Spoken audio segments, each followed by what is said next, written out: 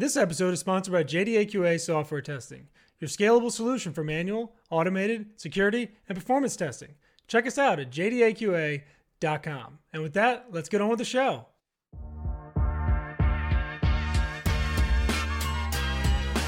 This is The First Customer, hosted by Jay Agner.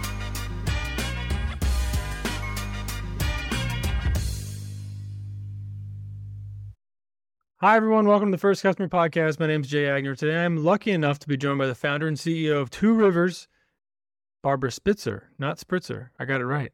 Could you believe that? How are you, Barbara? I'm doing great, Jay. Thanks. You're going scuba diving tomorrow. That sounds pretty fun and a place that I think a lot of people would like to be. How long are you going? I'll be gone for 16 nights, Ooh. 11 nights on a boat with no internet whatsoever. Disconnected completely. Wow. Yeah. All right. Well, let's figure out how you got to the point where you could do something like that. Where did you grow up, and did it have an impact on you being an entrepreneur later in life? Yes, I'm an Army brat, born in El Paso, Texas. My mom and dad were born and raised in San Antonio, and we were the first ones in our whole family to leave Texas. And so we traveled all over the world until I was about 12 years old when my dad retired at the Pentagon. And so I grew up in Northern Virginia, mostly. And I went to grad school in New York, fell in love with the city. After grad school, I got a job in DC where I was living and met my ex-husband, who was a New Yorker. So my first employer, Ernst & Young, transferred me to New York, 1992. So I just passed my 30-year anniversary being a New Yorker. Wow. So, yeah. Do you feel like a New Yorker? Do you feel like you fit in now? Yeah. Way more of a New Yorker than a Texan. Nothing wrong with Texas, but I'm absolutely a New Yorker. Okay. Through and through. Love it. Wow. Yeah, but growing up as a military brat, there were four of us. My brother and sister and I were all born 1 year apart. And then my younger brother came 3 years later. My parents were quite young. And, the Army back then moved the whole family every 6 months to 1 year. My dad was in Vietnam, and then my dad went to Korea after the war. And so he's gone a lot. So every time my dad went somewhere, they would send the family back to San Antonio so we'd be near the parents. So I think that lifestyle gave me two things: resilience, which made me really cut out to be a consultant. And it gave me anxiety, resilient. I can walk into any new school, any new client environment and be fine. But the anxiety is all internal. You walk into a new school, the kids write differently. They think your accent sounds funny, and that's hard on a kid. So I think it's shaped. I'm not saying that it is why I chose consulting as a profession. I think I fell into that, but I think it made me good at it because the anxiety has a lot of positive attributes as well as some of the more well-known negative ones. Yeah, it's such an interesting dichotomy there between feeling comfortable and feeling uncomfortable.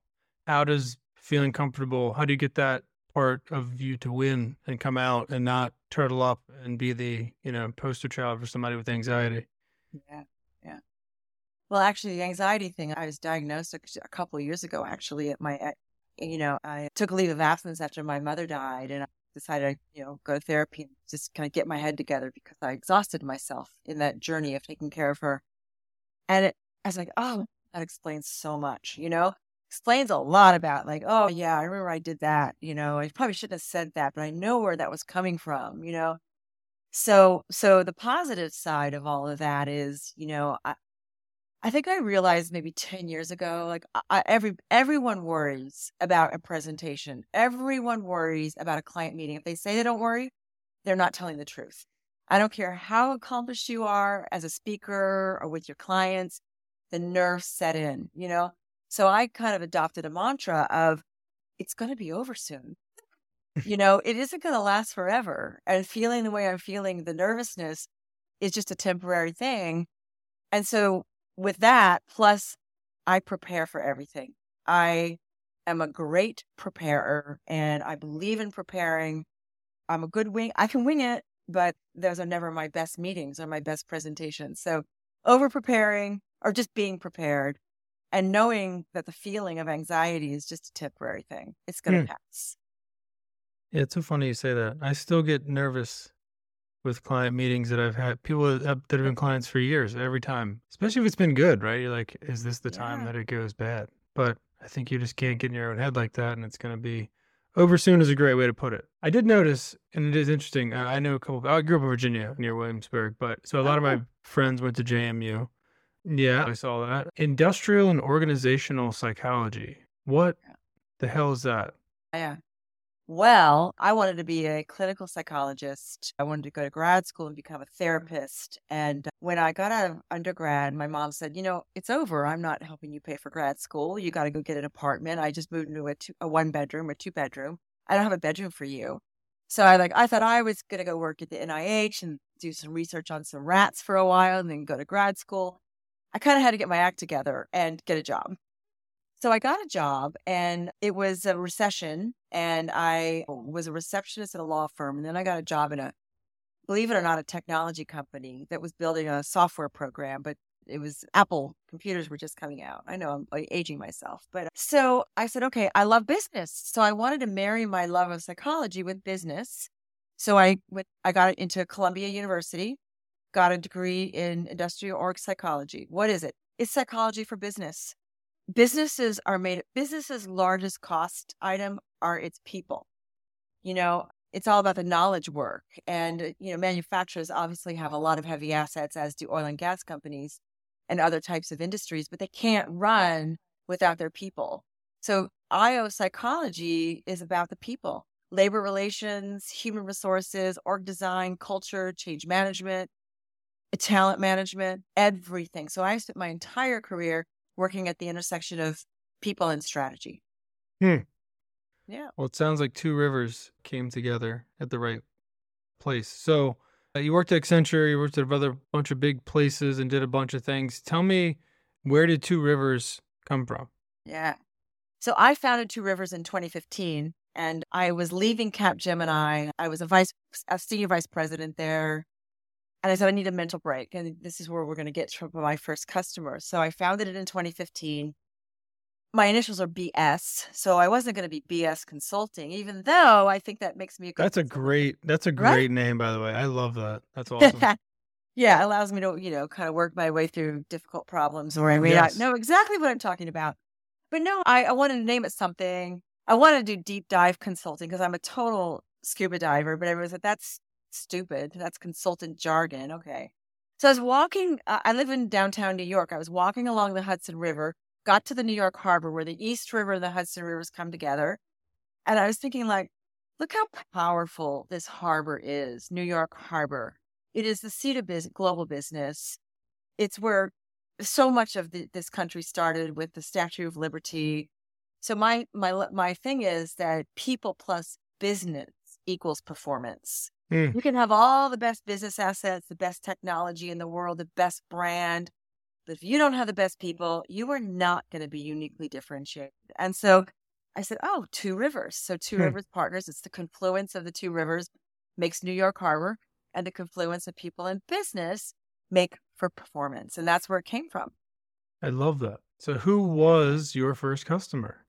Yeah. So when I left Capgemini, it was in 2014. I was, as I said, a little bit burned out. I was the only woman on the leadership team for almost 6 of the 8 years I was there. And it was a tough culture, to be honest. And so I decided to go on my own. And I don't know how I found this organization, but the National Organization on Disability was my first customer, NOD. NOD was founded by, gosh, I'm forgetting his name. He was a Dartmouth student, and he became a quadriplegic when he was swinging on a rope at his family lake house and became a quadriplegic. And he started this organization that is all about helping people with disabilities get employed. And so he amassed this group of Dartmouth colleagues, like the former chairman emeritus of JP Morgan, chairman emeritus of Ogilvy. And so it was a not-for-profit. And I interviewed with them about coming in and helping them build a professional services capability so they can serve employers and help employers change their policies, their programs, their practices, their culture to be more disability inclusive, because people with disabilities, they get screened out before they even get the interview because of Hmm. AI systems. And I didn't want to go work for a not-for-profit. I was not ready for that, but they hired me as a consultant. So I worked for NOD for almost 3 years, at 50% of my time. I was on a retainer. I worked for the president and the board, and I helped them generate a revenue stream from employers. Hmm. And that leads to the second reincarnation of Two Rivers. But I did that. I had other clients. Levi's was one of my clients. Health First was a client. And that was pretty much it. Over 3 years, I had 3 clients and had people on my team. And it was really fun until Accenture came and recruited me to come and run a practice for them. And I decided to go back in. You ducked your head back in to the corporate world. Yeah. It's my best instincts, but I did. Yeah, I did the same thing. I had Yeah. my own Yeah. business, and then one of my clients was like, "Hey, you should come be a chief executive officer for us, or chief product development officer for us." And I left. And now looking back, I was like, "Why did I mean, it's great. It was a great time. Money was great. Everything was good. But, you know, that window of time could have been spent growing the business." So what did you learn coming? I'm assuming this story ends with you coming back into Two Rivers and you leaving Yeah. Accenture. So how did Yeah. that happen? Yeah. So I went to Accenture to run a large practice. We called it talent and organizations, all the people stuff for the resources industry sector, which is oil and gas, utilities, chemicals, and natural resources. So when I did that practice and we reorganized, unfortunately, sadly, the CEO passed away in my first 2 weeks. So a new CEO was named and she completely reorganized. So my job went away. So I took a global role where I ran a global HR transformation for several years. And then my last stint was to help build a board and CEO advisory practice, which is not anything Accenture had before. So I ran that practice for the Northeast, which is a $10 billion business.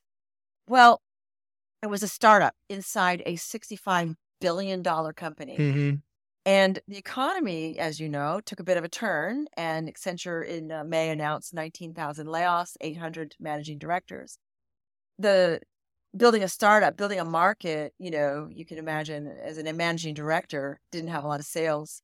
So, I figured I was going to be one of the ones that would be leaving, and I was willing to raise my hand.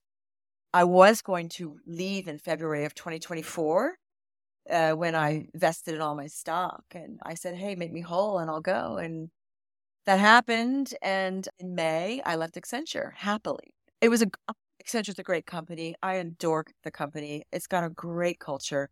It's going through tremendous change right now. But I wasn't sure about going back in because of my Capgemini experience, but I really wanted to do the job. I'm so happy I have Accenture on my resume and that I got to do the things that I did there, and I made many great friends. So I left Accenture. I immediately relaunched my business, and I've been so busy. I haven't sent out one email. It's all word of mouth. These opportunities have come to me. And here's the thing, Jay, I'm doing purpose-driven work. I'm serving nonprofits, which I'm going to now change my website because I decided that's what I want to do. I don't want to help companies yet make more profit, implement more systems. I want to help purpose-driven organizations be better. And so I'm helping to do a board assessment for a global nonprofit. I'm doing a growth strategy for a U.S. nonprofit that deals in healthcare. So yeah, I've kind of found my thing. Do you think it's always been your thing? Or do you think something along the way? Do you think being more financially, we'll just call it stable if we want to be, generic about it, but do you think what changed? Right? I mean, you wanted to build orgs and reorg and kind of make these changes in these big companies, but now it's Yeah. turned a little bit towards more altruism and kind of like being somebody who helps deliver change. What or did something change, or were we just not able to do that before? Well, I did not plan my career. I have a younger brother who would write on his calendar every day what outfit he was going to wear for the coming month. I did not plan my career. It just happened. It flowed. And the exposure to NOD in my first round of Two Rivers, I really got the bug for nonprofit. And then when I was in the board advisory service, I sort of pulled my head out of my client's operations and learned about governance. So I just recently received my NACD, National Association of Corporate Directors Boards Director Certification. Very hard test. And I decided that I wanted to do board service. So I went out and got myself on 2 nonprofits, which I joined in January. One of them is National Alliance of Mental Illness, NAMI, New York City. They give free mental health services. The other one is Rescuing Leftover Cuisine. They're national, and they pick up food. Go to a meeting, there's tons of food left over. Guess what they do? They throw it in the garbage. So Rescue Leftover Cuisine, RLC, goes and picks up the food and delivers it to a homeless shelter, whoever needs food. Mm-hmm. So I'm on 2 boards. I'm probably gonna say yes to another. I'm gonna be the board chair for this thing called Restless Development. It's a global entity. They train youth in leadership, how to lead against the biggest problems that the young people are facing. So I'm likely going to be the chairman of the board in the U.S. for that nonprofit. So to answer your question, I have a Venn diagram of my life. I'm in chapter 3 of my career. Chapter 1 was starting. Chapter 2 was building wealth, becoming a partner. Chapter 3 is this, my advisory work. I want to make enough money so I can go on exotic scuba diving trips, Indonesia and Cuba next year. So that's 1. 2 is my philanthropy, my board work, my nonprofit. And 3 is I'm looking for my first corporate or private board seat. I want to ascend to the level of corporate governance. I believe all of my 35 years of consulting will allow me to really contribute in a very positive way to board governance. So three things in my Venn diagram. 2 are true. The third is going to happen next year. And I have never been happier. How do you still run Two Rivers if you're the board and all these other things? I mean, I know it sounds like you're obviously very busy, but how do you make time for Lights On, the main business? Yeah. So I'm a very productive person. I can get a lot done in a little bit of time, but I'm working on 3 clients right now with former Accenture colleagues who departed when I departed. So I've got some senior people, some junior people. So I have leverage, right? So for example, we just sold a gig and I am having 2 people do the work. Mm-hmm. I took a small founder's fee for myself, but also my EA is helping them. So I don't have to do all the work myself, and so I've amassed a group of people who are working with me. And, it's so funny. I'm not driven by the money. So for example, I've decided I am going to take the purpose-driven angle. Working for not-for-profits, they're not going to pay, sure as heck won't pay the Accenture rate, but they probably won't even pay my independent solo rate. And that's okay. I just want enough money to put in the bank so that I can go travel. I have enough money to retire now if I want to. So it isn't about the money. It's about the work. It's about building Two Rivers. It's about being busy and doing meaningful things. I think I have a lot to contribute to nonprofits. And by the way, these are large nonprofits. They have a lot of assets, revenue, and they run like businesses. So, Right. if I can help them be better, one is sustainability, one is healthcare, then, so anyway, I have a leverage model. I've got people working with me. Good. Excellent. If you had to start Twin Rivers over again tomorrow. Two Rivers. Everyone says, no, you're not the only one. Okay. All right. I don't know why. It was Spitzer and Twin Rivers, so I'll have to try to remember that. So Two Rivers, which by the way is a great name. I do love that. I do love that name. What would you do? What would be step 1 if somebody was going out to start a? Yeah. And it's tough because yours is based on your experience and based on all these things that you've done. But if everything came crashing down, all your clients disappeared, overnight, you had to restart. What would be step 1 to start over? Yeah, great question. By the way, I listened to your podcast and some of the people on there, they build things, right? And I don't know if I have the brain to start a technology company. I feel in my mind that's harder because you're right. I'm a professional service. It's knowledge work. It is my relationships. So when I started Two Rivers, my brother has been a successful entrepreneur now for his whole career practically. I went to visit him and I pulled out my notebook. I said, okay, Rob, tell me everything you did. So go to someone who you admire and is successful and have them do a data dump. You need a website. You need a marketing plan. you need a brand. You need to know who you know and start calling them. You need to know what you're selling, what's your portfolio. He didn't say go do a market study. He didn't say write a business plan. He said just get going, get moving, and start calling everyone you knew. So I hired someone to build my brand, my logo. I hired someone to build my website. This website now is the second iteration of that. And I was very fortunate. This NOD opportunity, the president loved me and said, Barbara, okay, I need half your time.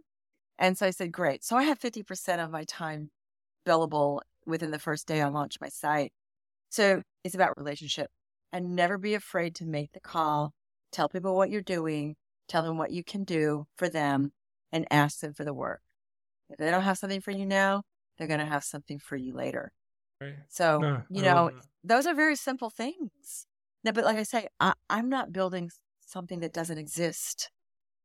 I'm Barbara Spitzer. I'm selling the relationships that I built over 35 years. Yeah, no, but I think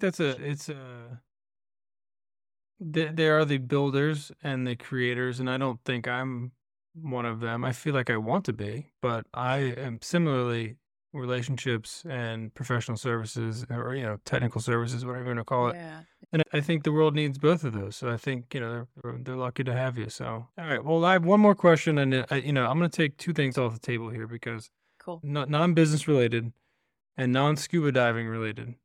If you do anything in the world you knew you wouldn't fail, what would it be? If I could do anything that I knew I wouldn't fail. Wow. I have to think about that. That's such a hard question. Just because, you know, okay. I want to raise a lot of money for the causes that I care about. I want to go talk to Bloomberg, Bill and Melinda Gates, Ford Foundation, wealthy people. And I want them to give me a lot of money so that we can train young people to be leaders. Because boy, oh boy, my generation is leaving these individuals with a real lot of mess to clean up. My grandparents didn't necessarily do it to me so in the same way, but I want to be really successful in raising money for great causes, like a lot of money.